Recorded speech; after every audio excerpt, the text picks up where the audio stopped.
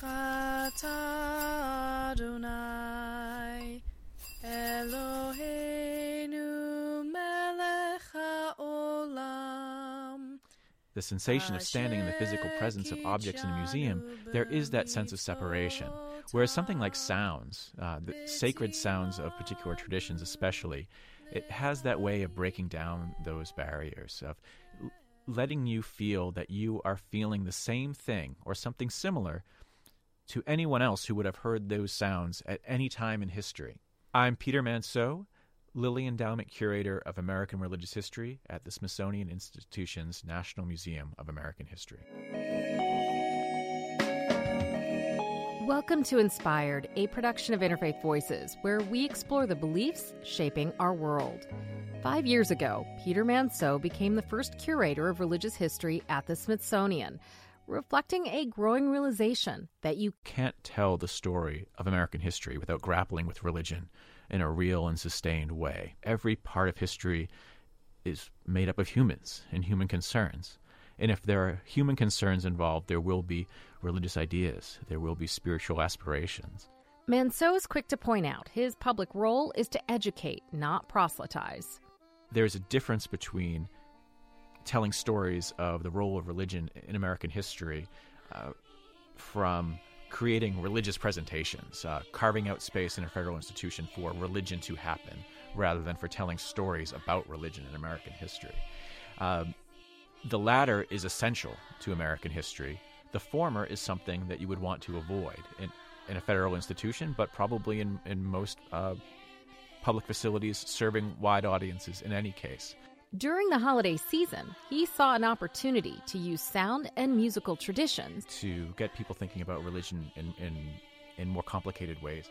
And by complicated, he is talking about the notion of religious majority, to complicate the notion that there was ever anything, that there was ever a single faith that was monolithic in American history.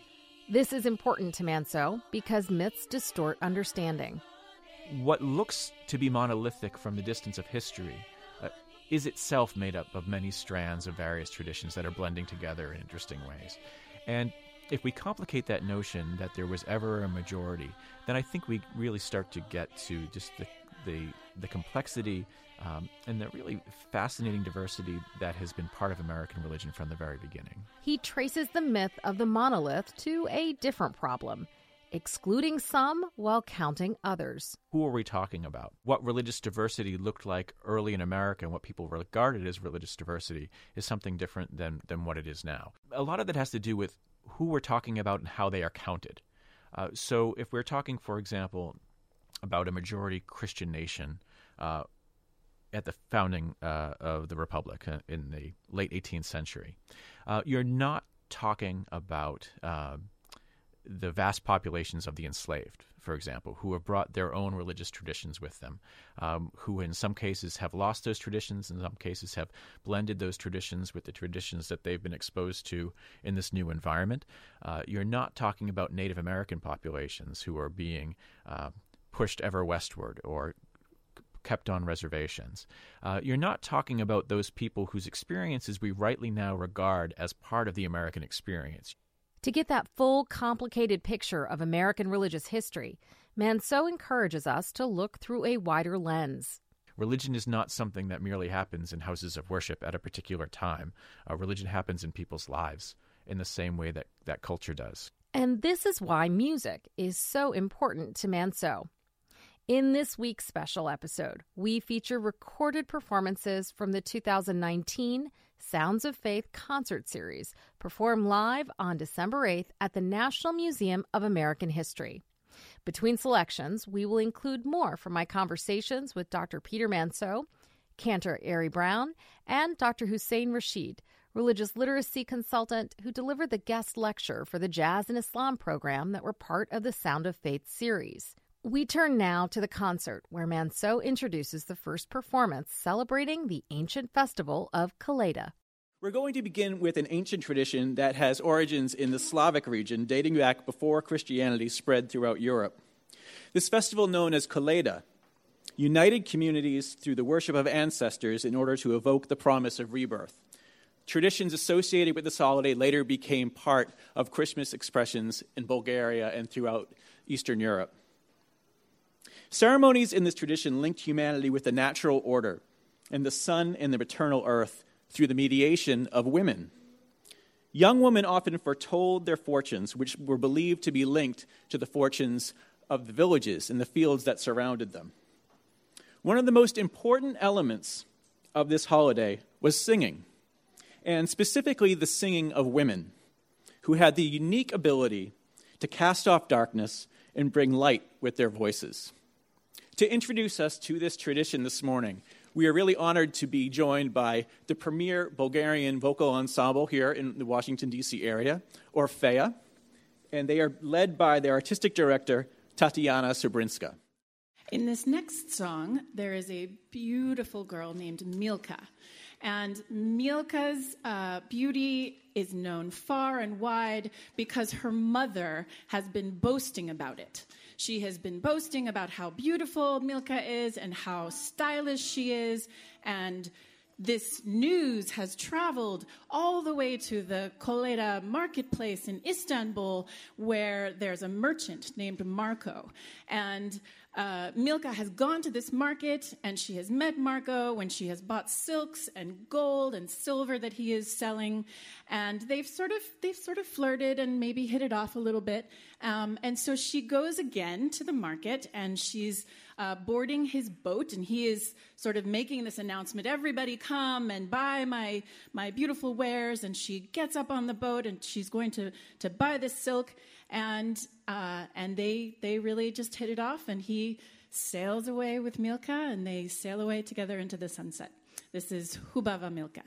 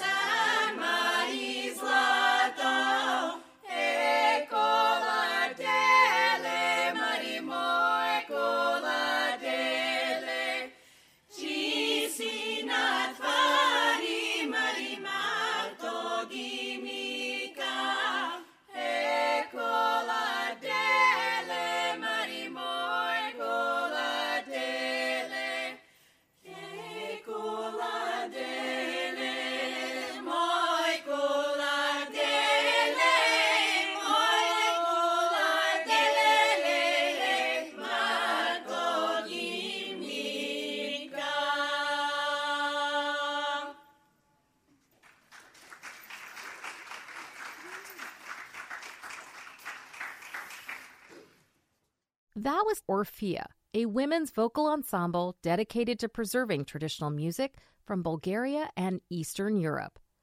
From pagan folk songs, we now turn to the next performances featuring selections of Yiddish and traditional Hanukkah songs from around the world, performed by cantor Arian Brown. She's a formally trained Jewish musician who leads congregations in songful prayer at Addis Israel, a Jewish congregation in Washington, D.C. Here she is performing a traditional Hanukkah song in the ancient Ladino language.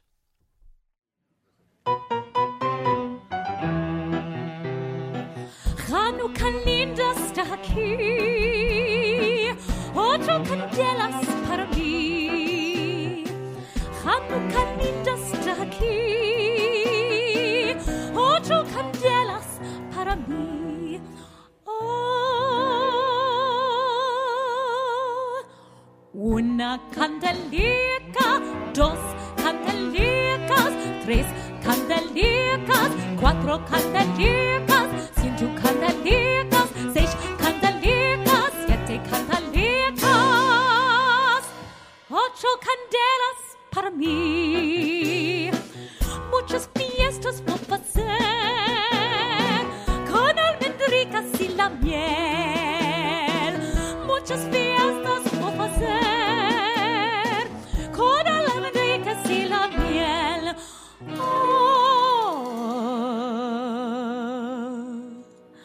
Una candelica, dos candelicas, tres candelicas, cuatro candelicas, cinco candelicas, seis candelicas, siete candelicas, ocho candelas para mí. Los pastelicos por comer con almendricas y la miel.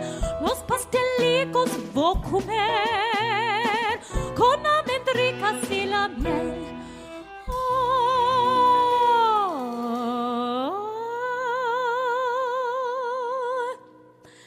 Una candelica, dos candelicas, tres candelicas, cuatro candelicas, cinco candelicas, seis candelicas, siete candelicas, ocho candelas para mí. I sat down with Cantor Brown to learn more about the traditions and discovered her love of music began very early. When I was 8 years old and was sent to Hebrew school, I went to the synagogue and I heard my cantor sing, and I was just completely in awe listening to him. And toward the end of the service, he invited all the children up to the bima, to the stage, to join him and sing some songs we had learned in Hebrew school. And I just had the best time and went home and told my parents I would be going to services every Shabbat. And from that point in, I did. And I was able to really learn from singing with him on the bima and increasing my knowledge and delving into what a cantor does. What role did music play and the singing play in your own kind of experience of faith? So the music is what drew me to Judaism. Hearing the davening, the chanting of the prayers is what touched my heart and touched my soul, and that's what brought me in. It brought me from an upbringing of tremendous respect for the Jewish holidays, but not a lot of observance of everything. I would say that the music is what always that was not just the initial what drew me in, but what always keeps me going. I asked Cantor Brown to describe the origin story of the Hanukkah ritual of lighting candles on the menorah. We'll light the first candle, and that will continue for 8 nights and 8 days. In the story of Hanukkah, there are two main themes. The miracle of the light, that at a time when our temple was destroyed and in shambles, and the Maccabees fought this battle of the small against the mighty, they returned to their temple, and there was one little jug of oil, not enough to last very long. And the miracle is that the oil lasted for 8 nights until they were able to get more. music features prominently in Hanukkah. Number one, when we light the candles. So in the home, there's the candle lighting. There's a special melody for that.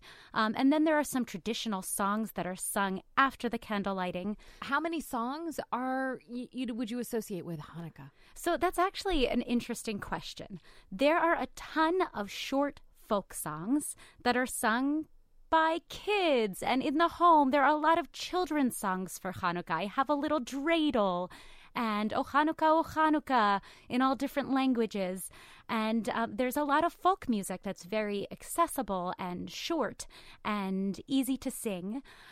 There's a section of praises that we add on every holiday, and so I featured some of that and then looked a little bit more into some Ladino and some Yiddish music that would highlight Hanukkah. There are Hanukkah songs from all parts of the world. Sometimes you'll find tunes from the Yiddish stage and the Yiddish theater that get adapted into a song. There are songs from the Ladino tradition, a fusion language between Spanish and Hebrew. So it's an old form of Spanish with certain elements of Judaic words and lyrics that make its way into it. Of the songs that you performed, which ones really kind of were your favorites? So the first section, I started with an introduction about holidays that feature light and about the fact that we see in many cultures at the darkest time of the year, in December, when the sun sets so early and there's a lot of darkness, there are holidays that feature light. And so the first set of songs had to do with candles and with light. I always love including Yiddish, so I would say my favorite from that section was Oy ihr kleine Lichterlach, Oh You Dear Little Candles. It was a duet, always wonderful to sing in harmony, and just a Yiddish folk song about the candles and all that they symbolize and that they touch you deep in your heart. Oy ihr kleine Lichterlach, ihr der Zelt Geschichterlach, Meiselach und so. Ihr der Zelt von Blutigkeit, Bergeschaft und Mutigkeit, wundervoll amol, wundervoll amol.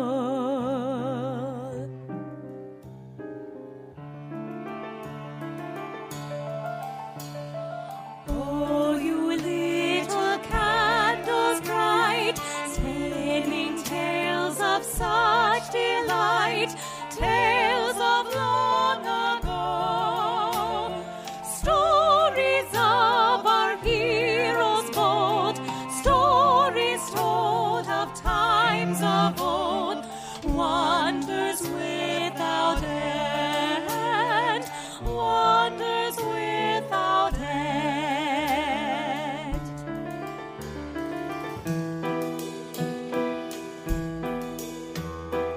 Oy, ihr kleine candles, telling tales of woe, tief in Herz bewegt es sich, und mit Tränen weckt es sich, was wird jetzt der Kern sein, was wird jetzt der sein.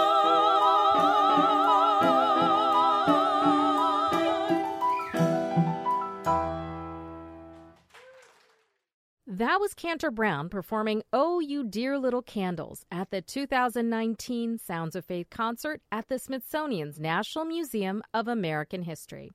Coming up, we learn more about the role music plays in Judaism across generations and hear a performance from Afro Blue, a widely acclaimed vocal jazz ensemble at Howard University. This is Inspired. Stay with us.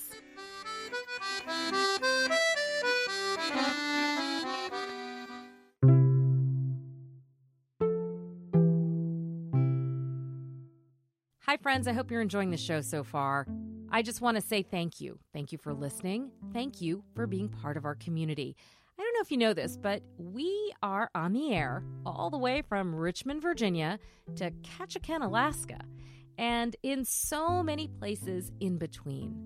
We're a national show, and we are a small and mighty team committed to bringing you stories and sounds from around the world that convey not only the diversity and the pluralism of our country, but the beliefs that are shaping our world, our politics, our culture, and the ideas that sustain us and inspire us to think about where we are going. And that brings me to this question. If you value us, if you enjoy listening and appreciate what you're hearing, I want to ask you to take a moment to consider becoming a sustaining member of Interfaith Voices, or make a one-time donation at interfaithradio.networkforgood.com. That's interfaithradio.networkforgood.com. Thank you, and let's get back to the show.